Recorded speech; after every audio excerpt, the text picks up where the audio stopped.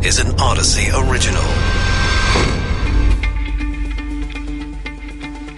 This is Coronavirus Daily, World on Pause. I'm Charles Feldman from the KNX Odyssey Studios in Los Angeles. And I'm Mike Simpson. New York Yankees, baseball's most successful franchise. Most World Series titles, Babe Ruth, Mickey Mantle. You get the idea. But all that success, no match for COVID, even with vaccines. 2 coaches, a support staff member testing positive even after they've been vaccinated. Sounds concerning, but is it really? Veterinarians across the country, they're busy, very busy, because of the pandemic pet boom, we'll explain. Airline pilots getting back to work, travel demand increasing. They're a bit rusty. That's not always good. Another day, another shortage. This time it's connected to popular chicken sandwiches. What will we do? Let's start with COVID breaking through with the Yankees. Dr. John Moore, microbiologist, immunologist, Cornell Medical College. So, doctor, these breakthrough cases, they get our attention for obvious reasons. But what do we really need to know about these? Well, to me, the story is a bit of a nothing burger. It's entirely expected that some people will get infected after vaccination. The Pfizer and Moderna mRNA vaccines are 95% effective at preventing any form of COVID. Well, that means that 5 people out of every 100 will become infected. It's 95% protective, not 100%. For Johnson & Johnson, it means around 25 out of every 100 will become infected. But what matters is that these infections are almost always extremely mild. There are very, very few examples of vaccinated people becoming infected with such a severity that they go to hospital or have severe disease or death.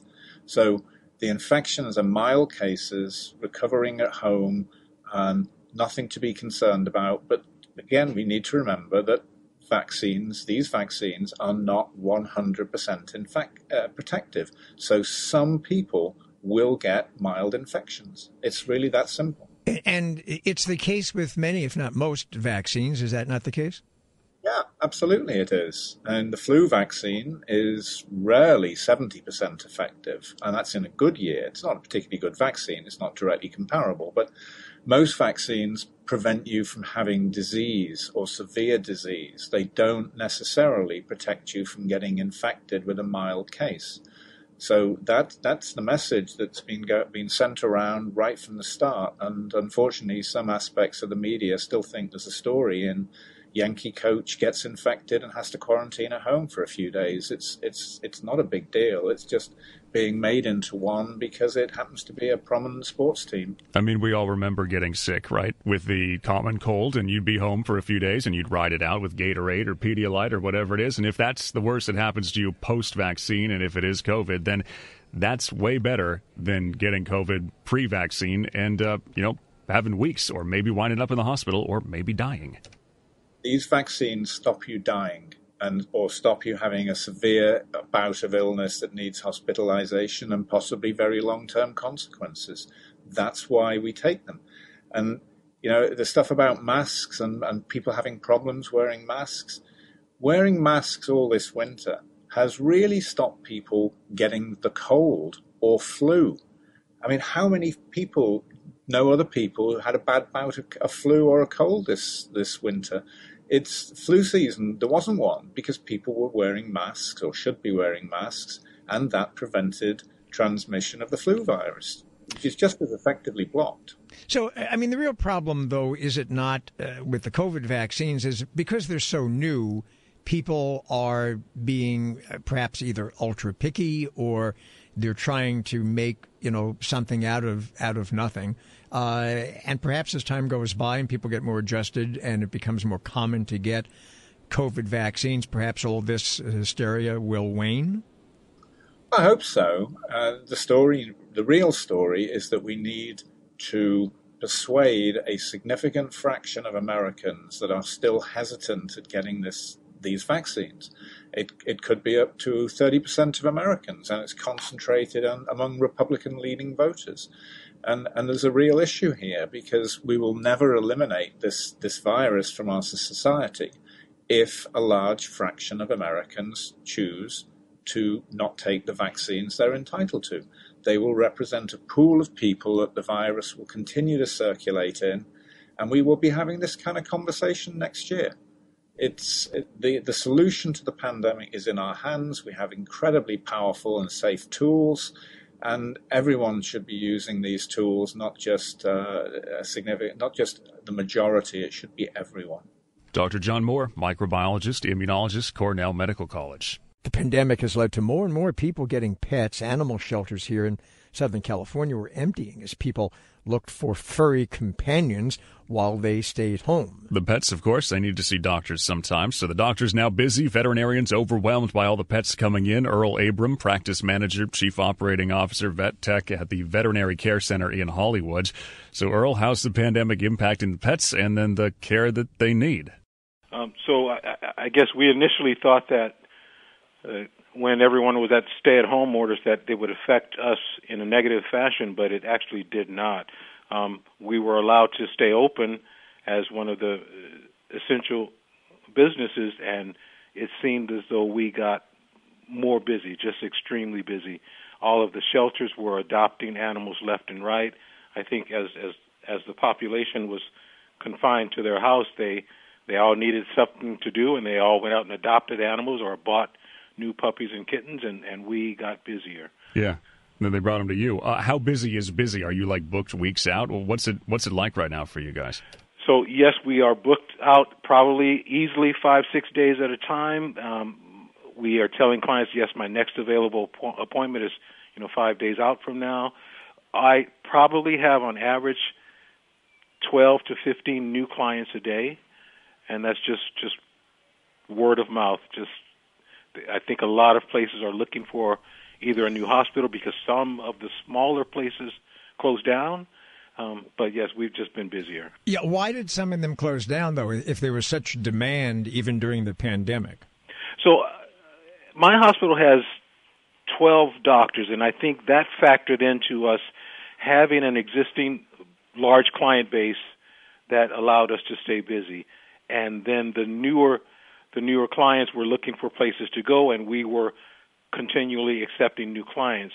Some of the smaller practices put up flags, we're no longer accepting new clients, and I think just some of their smaller practices did see a decrease in business. But I think for the most part, the industry had an uptake. So what do you do at this point? I mean, can you keep this sustained? Is this the new normal, or does it shake out eventually? We think it's the new normal. I've increased my staff. At one point, and this was maybe 6 months ago, we actually stopped taking new clients because we were so busy, and we felt we needed to manage our existing clientele better. And so we stopped taking new clients for about 6 or 8 week window. But now we're back on track. I increased my staff, and we're taking new clients again. So. All right. Earl Abram, practice manager, vet tech at the Veterinary Care Center in Hollywood, 5 days out at least. Many pilots furloughed during the pandemic with so many flights canceled and planes grounded, but now they are headed back into the skies. Not quite like riding a bike, though. Learning curve, and there have been some close calls. Laura Einsettler, veteran commercial airline pilot, over 30 years of experience. So, Laura, if a pilot hasn't been flying for a while, then goes back to work, what is involved? Well, hello, and thanks for having me on. It's definitely not like riding a bike, as you both have mentioned. Many airlines, as you know, have gone out of business as well. And around the world, there's been over hundreds of thousands of aviation workers that have lost their jobs. So we are thrilled to start to see some of the recovery from this pandemic happening.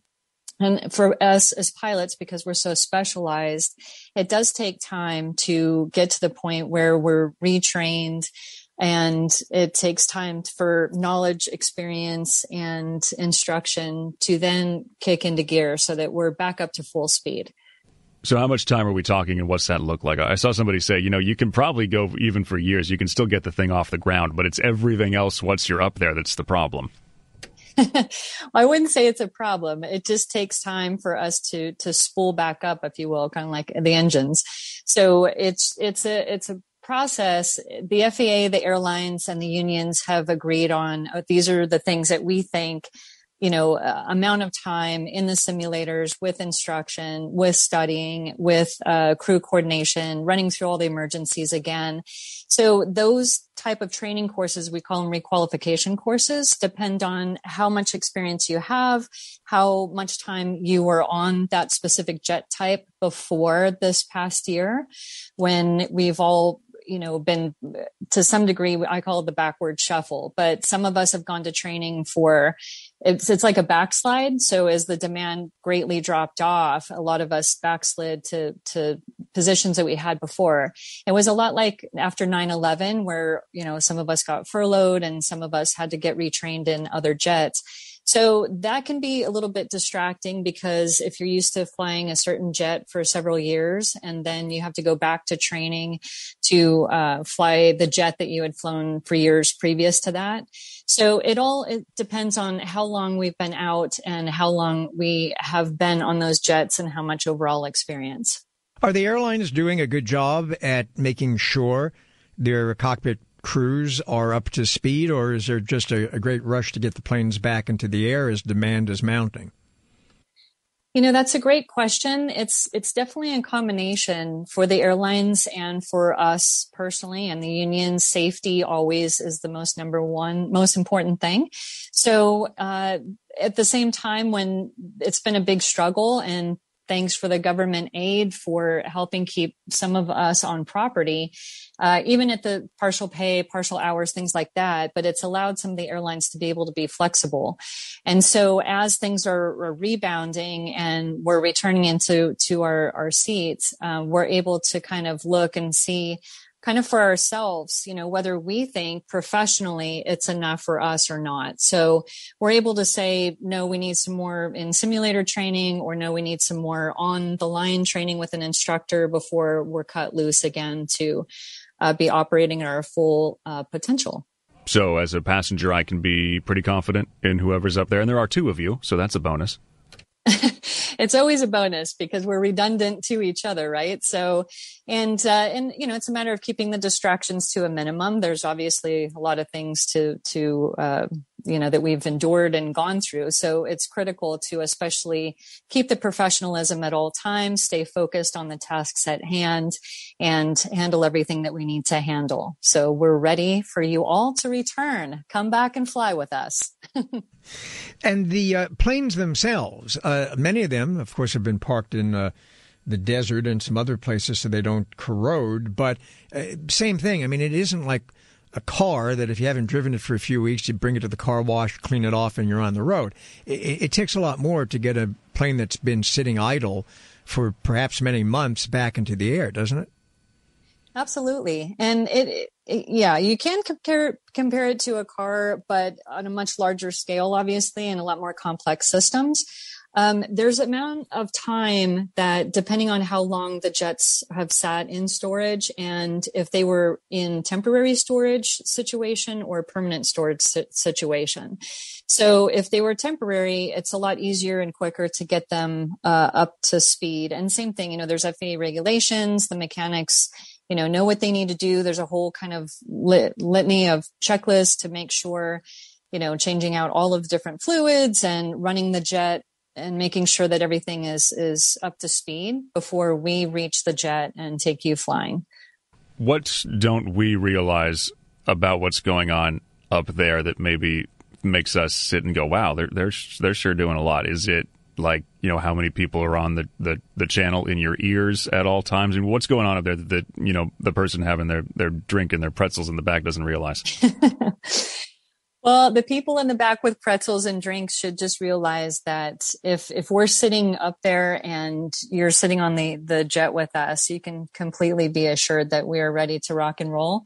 That, it takes time. We'll be talking through our things, making sure everything's checked and everything's on par with the jet and us as well. So, we're always making sure that everything is 100% safe and we're ready to go. Take you safely to your destinations. The airlines, though, this past year have reported more complaints about unruly passengers. How much of a problem is that becoming? That is a problem because people don't realize that, as you were just asking, what should people realize? Those type of distractions are not safe for everybody else on board, because when we have to now be distracted from our main jobs and have to deal with somebody that just can't comply and be respectful of others and comply with FAA rules and regulations, as well as, the particular airline and what they expect, it takes us out of our flow, our loop, our checklist, sometimes things like that. So as, again, professionals, you multitask, you division of duties and things, but that can be frustrating because we just want to get everyone there safely and on time. And we don't want to have to deal with things of unruly passenger type situations. Yeah. Settle down, everybody. Laura Einsettler, a veteran commercial airline pilot, over 30 years experience, also CBS News aviation consultant. Laura, thanks. Coming up after a short break, another pandemic-related shortage. This one could ruin your chicken sandwich. We discussed a chicken shortage not too long ago. Now the fast food chain known for its chicken sandwiches having a major problem. It's not the chickens, though. Chick-fil-A has enough chicken meat. It's the sauce that's in short supply. Another example of a pandemic-related supply chain issue. Douglas Kent, Executive Vice President for Strategy at the Association of Supply Chain Management. Doug, is there just a shortage of everything these days? There is a shortage of everything. I wish the most concerning thing was the availability of sauces. I think we're seeing shortages on all kinds of fronts. Not the least, of course, is the microchip shortage, which is, of course, affecting the automobile industry pretty dramatically. But why the sauce for Chick-fil-A? Is there something like really special about it? I wouldn't say there's anything special about it. I'd say that, unfortunately, what you have is this continuing element of unanticipated levels of demand, right? And our supply chain is not so resilient to be able to respond to that. And we're seeing that, as I said, in all kinds of sectors. And of course, part of that equation is just having the availability to respond to the demand, not only with capacities to manufacture products, but also a workforce to support that. We aim to get to the very heart of all the issues. So is this the Chick-fil-A sauce trademark, or is this like no barbecue sauce or no ranch or no, whatever else is in the green and the blue packets that they throw in the bag? Which would be more serious. Depending on your desires, I guess one could certainly be more serious than the other. I think the question is it, what's the root cause, right? If one of it is the availability of raw ingredients, then it's going to affect certain mixes of sauces. If the other is just transportation delays, and that's the cause, then of course it's going to affect everything. So it's a question. And by the way, all of those exist: raw material shortages and availability of that to manufacture. But also we have a serious tumultuous relationship with all sorts of transportation issues at the moment. We got the boat out of the Suez Canal, but the problems continue. But here's the thing, I guess, that I don't get, because Mike was looking on social media before and discovered that the sauce... I can get a 16-ounce Chick-fil-A sauce at a supermarket. Like on Instacart or at Kroger or Target. Pick up today. Let's go. So what's the problem with Chick-fil-A? Why can't they get their own sauce? Well, remember that these things have different channels to market, right? One through the restaurant channel and the other via the consumer. So let's not assume that the same manufacturing source is going to be servicing the demand in different channels. So, it's again, then that would probably relate back to it's more of a transportation related issue. It's available through one channel and not another. So but 16 ounces is a lot of sauce. Oh, you can buy it, put it in your cup holder, and then just, squeeze it on. Bring your own sauce. Reusable, yeah. Bring your own sauce. Go to the drive-thru anyway, Okay. Douglas, how long for these things to get better? We talked about the actual chicken shortage, a few weeks ago, and we haven't heard too much about that, but places were running out of chicken sandwiches. We've done this with, every other product in the book. It seems like at least a few weeks, and then people figure out what's going on.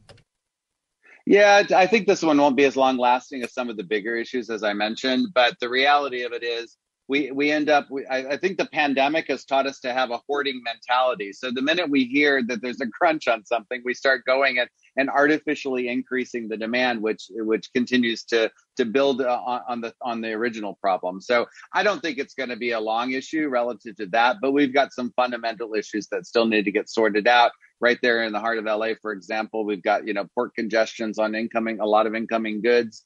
We've got, trucker shortages in terms of being able to move things via road. We've got, as I said, workforce development related issues, just having enough people at entry level jobs to manage this unanticipated levels of demand. So overall, the situation is going to continue, but I don't think your sauce one's going to hang around too long. Good news. All right. Douglas Kent, Executive Vice President, Strategy, the Association of Supply Chain Management. As if people in India don't have enough to worry about with COVID raging there, they now have to watch out for black fungus. It's a rare but serious fungal infection, and it is appearing more frequently among COVID-19 patients in the country. It's caused by a certain group of molds, which tend to live in soil and decaying organic matter. It's a life-threatening infection. One doctor at Johns Hopkins says doctors only saw a handful of cases in India in the past decade, but in the past few months, tens of thousands of cases have been reported. We're only going to deal with one pandemic at a time. I have no room for this. This is an Odyssey original. You can find us on the Odyssey app, Apple Podcasts, Google Podcasts, and Stitcher.